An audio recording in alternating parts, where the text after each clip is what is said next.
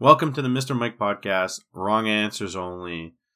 This is your host, Mr. Mike, with another interview with special guest Diane Bator, mystery writer, mom of 3 kids, owns cats. She's the author of the Wild Blue Mysteries, the Gilda Wright Mysteries, the Glitter Bay Mysteries, and with many, many more books to come. She has plenty of websites. I hope you enjoy this conversation. Enjoy. Late night, was it a busy day? Quieter day. I had a super busy weekend, so it's kind of nice to have a couple quiet days. Yeah, I hear you. It's been super busy for me this summer, but you have 3 kids. I do. They're all grown up now, thank goodness, but Yeah, how old are they? oh my gosh. 21, 23, and 27. Wow. Yeah, 5. Oh my God. I also see that you have cats. You have half a cat? No, I'm not reading this right. And a stepdog. What's that? 2.5 we have a kitten. So there's two grown cats, a kitten, and the dog. So okay, fair enough. I had a puppy, run into my house today from outside. Oh goodness. And I think my wife had just got in from doing groceries and she was doing something else. And I was in the living room with my daughter for a second. And then I hearing some, like, not screams, but like somebody calling a name outside from the window. And then my wife took my daughter and then she's like, Mike, Mike, Mike. I'm like, what? She's, there's a dog in the yard. And I'm like, what are you talking about? And my father-in-law was here. So the gate for the back was open and everything. And this dog, a basset hound, was running around my backyard. And I was so nervous for the dog because there was all kinds of like construction materials left over with nails and screws. And I was like, oh my goodness, the dog's going to step on a nail or something. So I ran outside, tried to grab the dog, and the dog ran into my house. Oh. And then went into the living room and ate my sandwich. And then the owner came and I grabbed the dog, but the dog was super sweet. So, oh, that's so cute. She got a good lunch out of it. So enough about me and my lunch escapades. Let's talk about you, and we'll talk about your many books. You have 13 published novels. Yeah. And I'm assuming you have lots in the pipe ready to go, and you have all these ideas that you're working on. But you're a member of the Crime Writers of Canada, Sisters in Crime, and several other writing groups. And you host a Escape with a Writer. It's like a blog, or it's like a weekly event. What is it? It's a blog. It started off 2 days a week. I've started doing it, and now I've had to add it an extra day, so I'm doing it 3 days a week, promoting other authors. Oh, that's really cool. Is this through your website? You have a blog website? Well, I have a website, and then the blog I've had for a long, long time, and I was really awful at keeping it up. So this was a great way that if I had an obligation to other people, I would actually keep it up. Cool. Awesome. We'll get to your social medias and your websites after. I usually do a little plug for that. Yeah, I normally ask everybody, I usually say, why'd you become a teacher? Why'd you become a writer? What was the kick in the pants that pushed you in that direction? So when did you find out you were going to be a published author? I think I've always written since I was a kid, but it wasn't until I live in Canada. So I basically moved across Canada from Alberta to Ontario and had to make new friends because I knew nobody. Yeah. So that was the way that I was able to make some friends as I joined a writing group, and they really encouraged me to actually send out stuff for submission. So that's kind of where it started. Did you fly out or did you do the drive across Canada? We flew with 3 little kids and a cat. Oh, boy. So yeah. Actually, the flight itself was probably the best part of the whole move. Everybody was well behaved. Yeah. So now you're in Toronto. I'm about an hour outside of Toronto. So nice little small town, which is great because a lot of the books I write are set in small towns. So it gives me a really good feel for it. I'm in Quebec. I'm in Montreal. Oh, nice. I've been there. Yeah, Montreal. It's not Toronto traffic, but I've had several conversations with people about that recently. But Toronto is nice. But like you said, Toronto is like you're living in a small town, but generally Toronto kind of consumes all the surrounding areas. I'm far enough away. It hasn't, well, I can't say that. I was going to say it hasn't reached us, but with the pandemic, a lot of people have moved outside of the city. Yeah. So yeah, it's really creeping out here for sure. So Yeah, I hear you. A lot of people want the I want to say country atmosphere or that, like you said, small town atmosphere to get away from the city and not be locked up inside their home, right? yeah, absolutely. Let's get into some of your novels. What was the first one you published? My very first novel was The Bookstore Lady. And I actually wrote that after we moved to Ontario. And it was kind of inspired by moving to a strange town, not knowing anyone. And that's how I built the main character was she was in a strange place, didn't know anybody, and was starting her life over.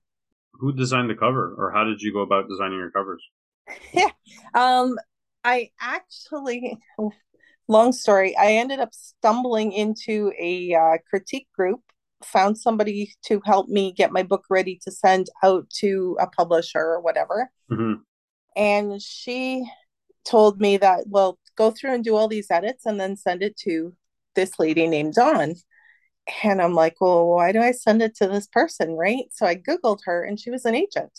Oh So wow, yeah. I actually stumbled into an agent. So she helped me to get a publisher. And then she's a US agent, and I've got a Canadian publisher, Canadian author. And so my agent decided, as long as it's okay with you and the publisher, I'll step out and you guys can work directly. And it just saves her a lot of hassle and paperwork and all that. So I've been with them.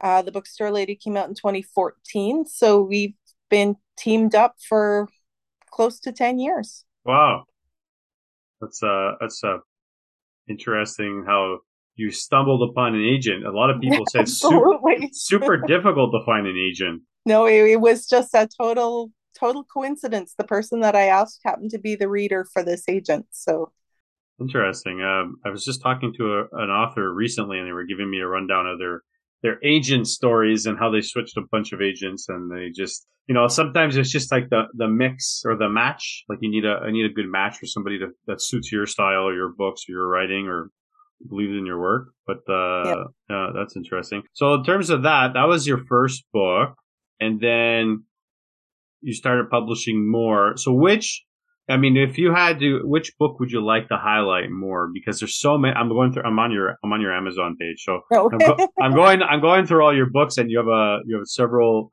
that have been out. You have The Bookstore Lady, you have Dead Without Shame, Dead Without Pride, and Dead Without Glory. So that's an ongoing series. I actually have 4 series on the go. Okay. The Wild Blue Mysteries, which was The Bookstore Lady and all of the lady books.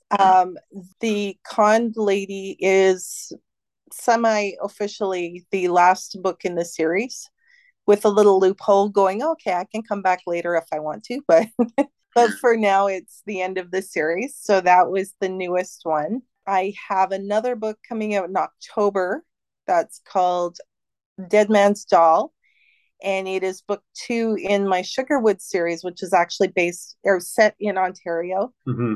And the other books were all set in the US because, as a Canadian author, you get that advice. Well, if you want to sell to the US, you should set your stories in the US.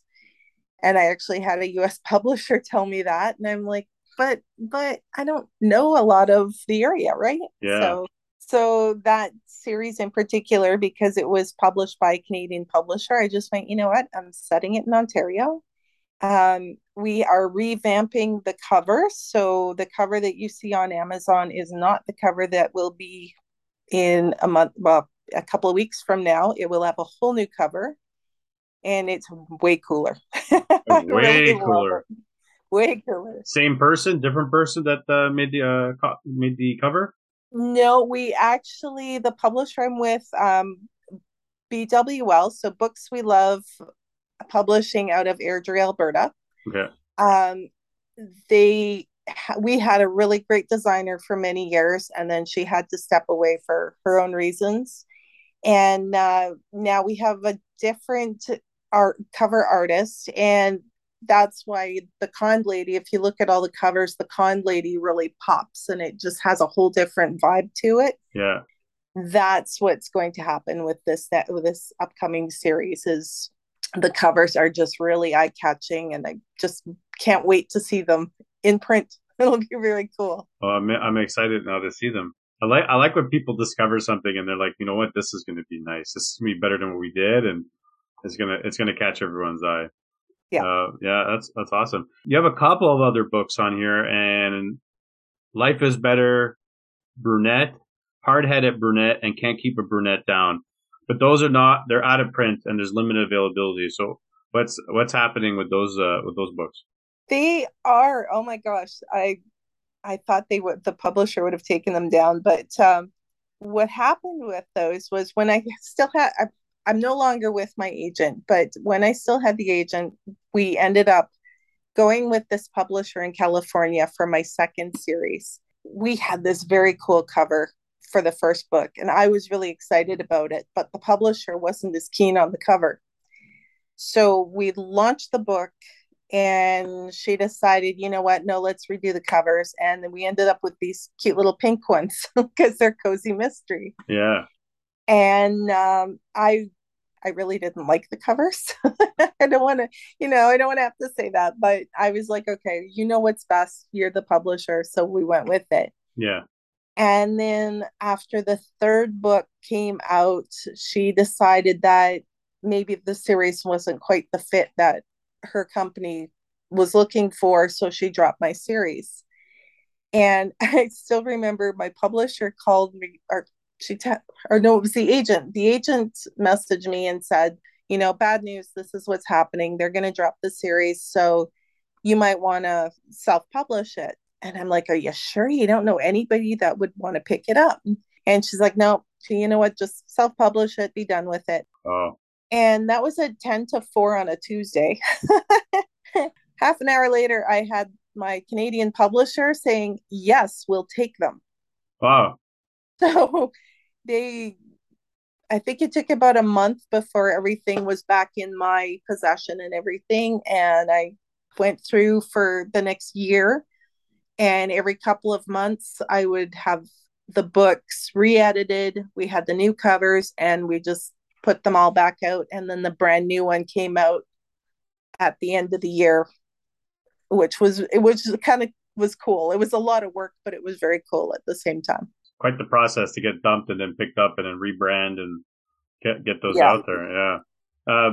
I'm a big fan of poetry, and I see on your page you have A Walk in the Fields of Gold, an anthology of prose and poetry with the Headwaters Writers Guild, Yeah. but it's under you. So give us a little bit about the poetry.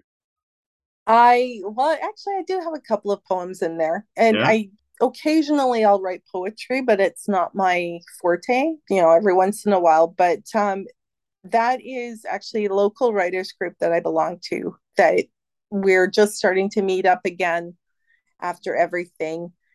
But we have done, that was our first anthology, and we do have a second in the works. We just haven't been able to get it together with everything going on. It's under my name because I am one of the contributing authors. So they made sure that all the contributing authors get the credit for it. Yeah.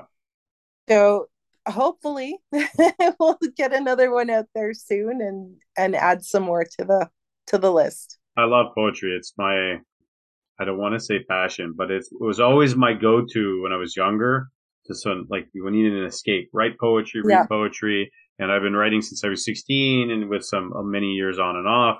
And then long story short, I ended up publishing a small version of what I was trying to put together on Amazon, through Amazon. And then I was like, okay, I did this. Now let me go take this book and make it better. So then I published a poetry book called Turn Off the Lights, and it's on Amazon. So just for the sake of a project to say I could do this, just for fun. But yeah, I love poetry, and anytime someone tells me they read poetry, I'm like, oh, let me go check it out. But yeah, that's pretty cool. Well, that actually is really funny because when I was ninth grade, we had this really great English teacher, Mr. Coleman, and he always would read to us. So he read things like Day of the Jackal and Bridge over the River Kwai, that sort of things, Yeah. like things I would not have normally picked up. but he was really huge into getting people to write poetry and writing this one poem. And he actually dragged me down the hallway to the school newspaper office and said, "Put this poem in the paper." So it was my very first published piece. That's awesome. I had an English teacher in high school. He was very old school, rough around the edges, but fantastic person.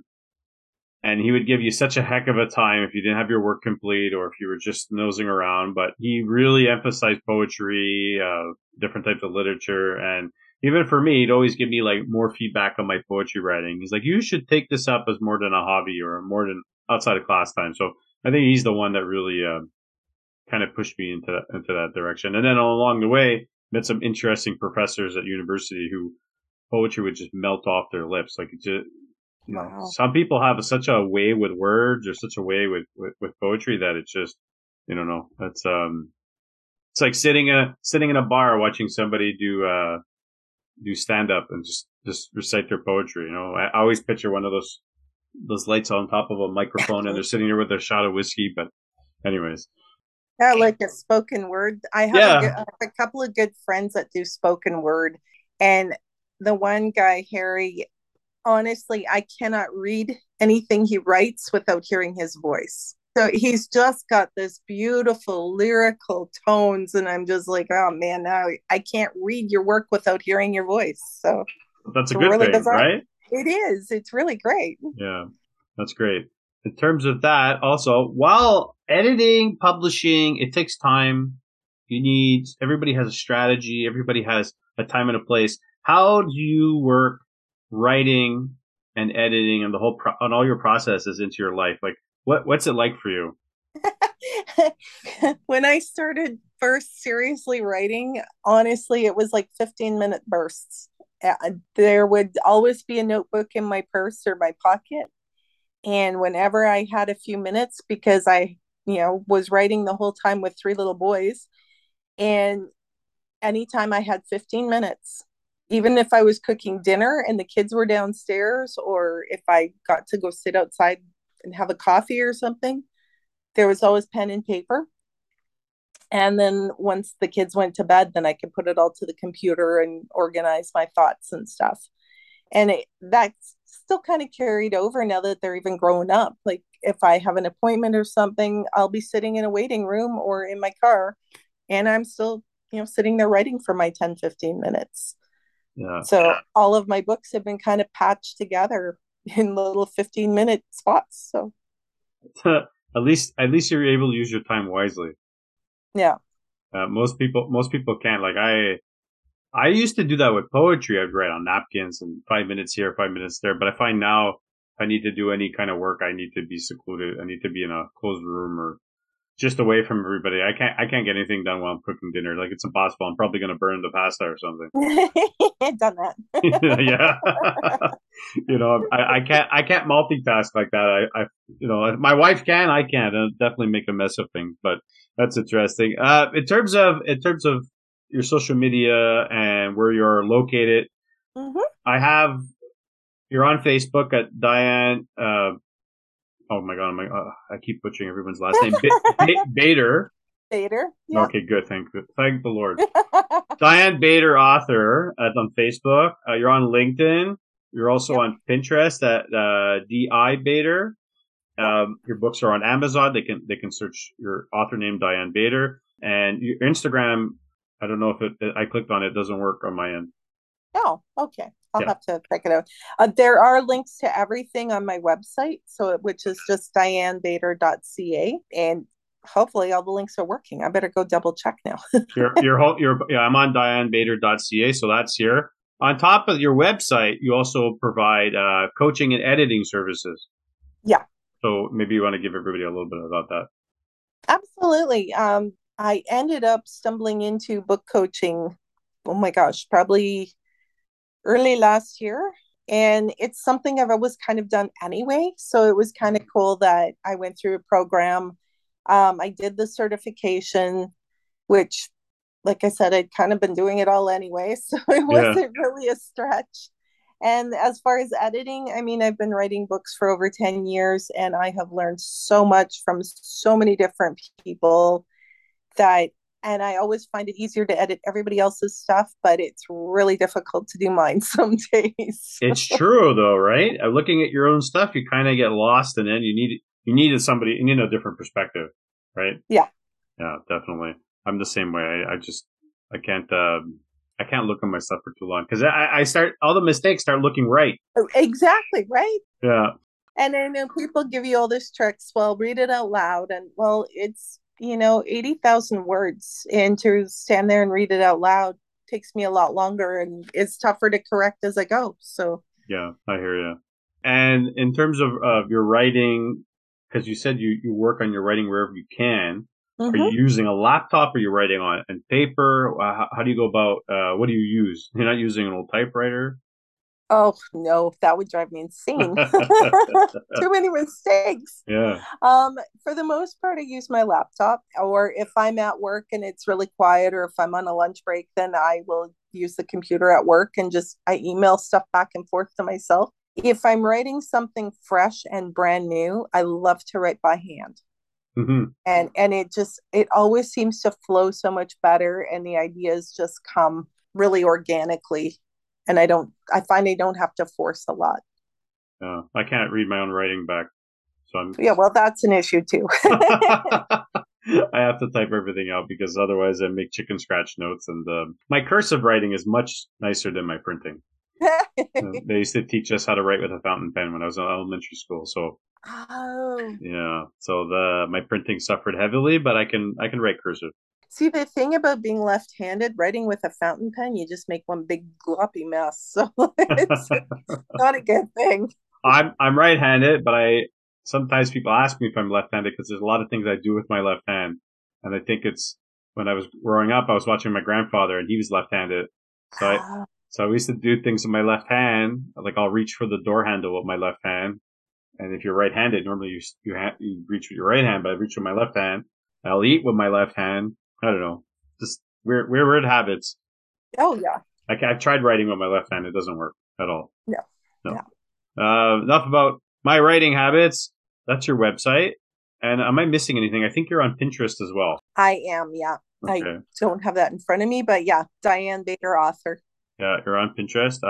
Actually, I think you're the first person I spoke to this summer that's using Pinterest. In terms of advertising your books and marketing your books, who are you doing the bulk of the marketing, or how's that working? I have been trying to do a lot of my own stuff, and then I just was getting really overwhelmed. And I ended up completely, same thing, kind of fell into Mickey Mickelson at Creative Edge Publicity. He was looking for people to help market other authors, and I'm like, hey, I have this blog I do. So I started working with him that way. And then this past April, I signed on, and now he is my wonderful PR guy that gets me all these great gigs. So, Mickey has sent me some interesting people, including yourself. So those episodes will be spread out throughout the year, and you'll have an opportunity. Everybody will have an opportunity to listen to them. But he's been great to communicate with. So oh, yeah. I'm not surprised that you're having a good rapport with him. Yeah. Yeah, so that's good. It's very hard. It's very hard to market. A lot of the companies, especially if you're going into like independent publishing or self-publishing, it's so hard unless you have a social media presence everywhere, and then it's a full-time job just to do the social media posts. Oh, yeah. Frustrating, but at least you got somebody there to help you out. So that's for good. Am I missing any other social media areas or maybe some other locations where your books may be located? I was going to say I was finally convinced to join TikTok, but I have not been super active yet because I'm still like, I don't know what I'm doing. That makes two of us. So I actually do have 3 posts on there, I think. So, but I have lots of friends on there now, so I better get on it. They're going to Get be moving. waiting. They will. I don't TikTok I have, but I think there's one post maybe of my parents' pug, and I don't know if it's still there.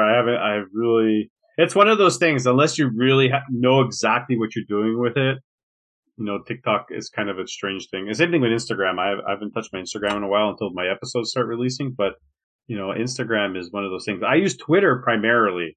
Okay. Twitter's been my mainstay. I've grown a community on there, so I get a lot of my base is from there. I got teachers, writers, authors, principals. I don't even know. I got so many different people following me that I pull from different communities, and it's for me, it's engaging, and it's not like post a video. It's always like tweet something like a text. So it's pretty straightforward. You write a message, somebody responds to you, and then in the process, I've met some interesting people, and I've communicated. I have I want to say I call them friends because it's been like that since the pandemic. You end up talking with these people more than people around you or in the city or whatever. So for me, the social media thing is Twitter. But any event that you have something that you want to share, a new book coming out, or want to get something out there for a writers guild or blog post, whatever, you can email me. I could tweet it out for you. And then Oh, absolutely. once I start getting my Instagram stuff going, I can share it for you, no problem. And I'm more than happy to do that. I do that for everybody. That's the story with that. Is there anything else you would like to plug or tell the viewers? Oh, sorry, I should say viewers, say listeners. I'm bad habit of viewers, but they're listeners. Anything you would like to plug and tell the listeners before we wrap up? Absolutely. As I said, my new, revamped book, Drop Dead Cowboy, will be out in a little while. I'm not sure exactly which date they're relaunching it, but it will be coming out this fall. And then October, my newest book, Dead Man's Doll, will be coming out. And those are the two with the really cool new covers. So I hope everybody watches for them. Awesome. And what I've been going to do, because this is going to be released after the fact, but I'm making guest profiles for my website. So you'll be linked to the episode, and then all your links will be there. So if anybody wants to go check out your books, they just have to click on your profile, and they can get right to your books. Perfect. And I'll send you the information for Twitter and stuff as well, that once everything's released, then I'll make sure I send it your way. Perfect. That is fantastic. Diane, thank you so much for coming on the podcast. It's been a pleasure. Thank you, Mike. I'm so glad to have been here. I don't want to keep you waiting from your 3 adult kids who are, I was going to say in bed because my daughter's in bed, but she's 1 year old. No, they're all grown up and gone. So okay. Now it's just the critters. The critters will be looking for me. Thank you for coming on the podcast. It's been a pleasure, and we'll be in touch. That sounds great, Mike. Thanks a lot. Thank you for tuning in to the Mr. Mike podcast, Wrong Answers Only, with special guest Diane Bator. Please check out her social media links and her book links, her guest profiles on our website. Don't forget to follow us on Twitter and Instagram, Mr. Mike MTL, Wrong Answers MTL. Our website is mrmikemtl.com, mrmikemtl.com. We also have some new sponsors on our webpage, some other indie self-published authors, so go check those out. Their links are available. Their summaries for their books are available as well. Thank you for tuning in, and we'll see you next time.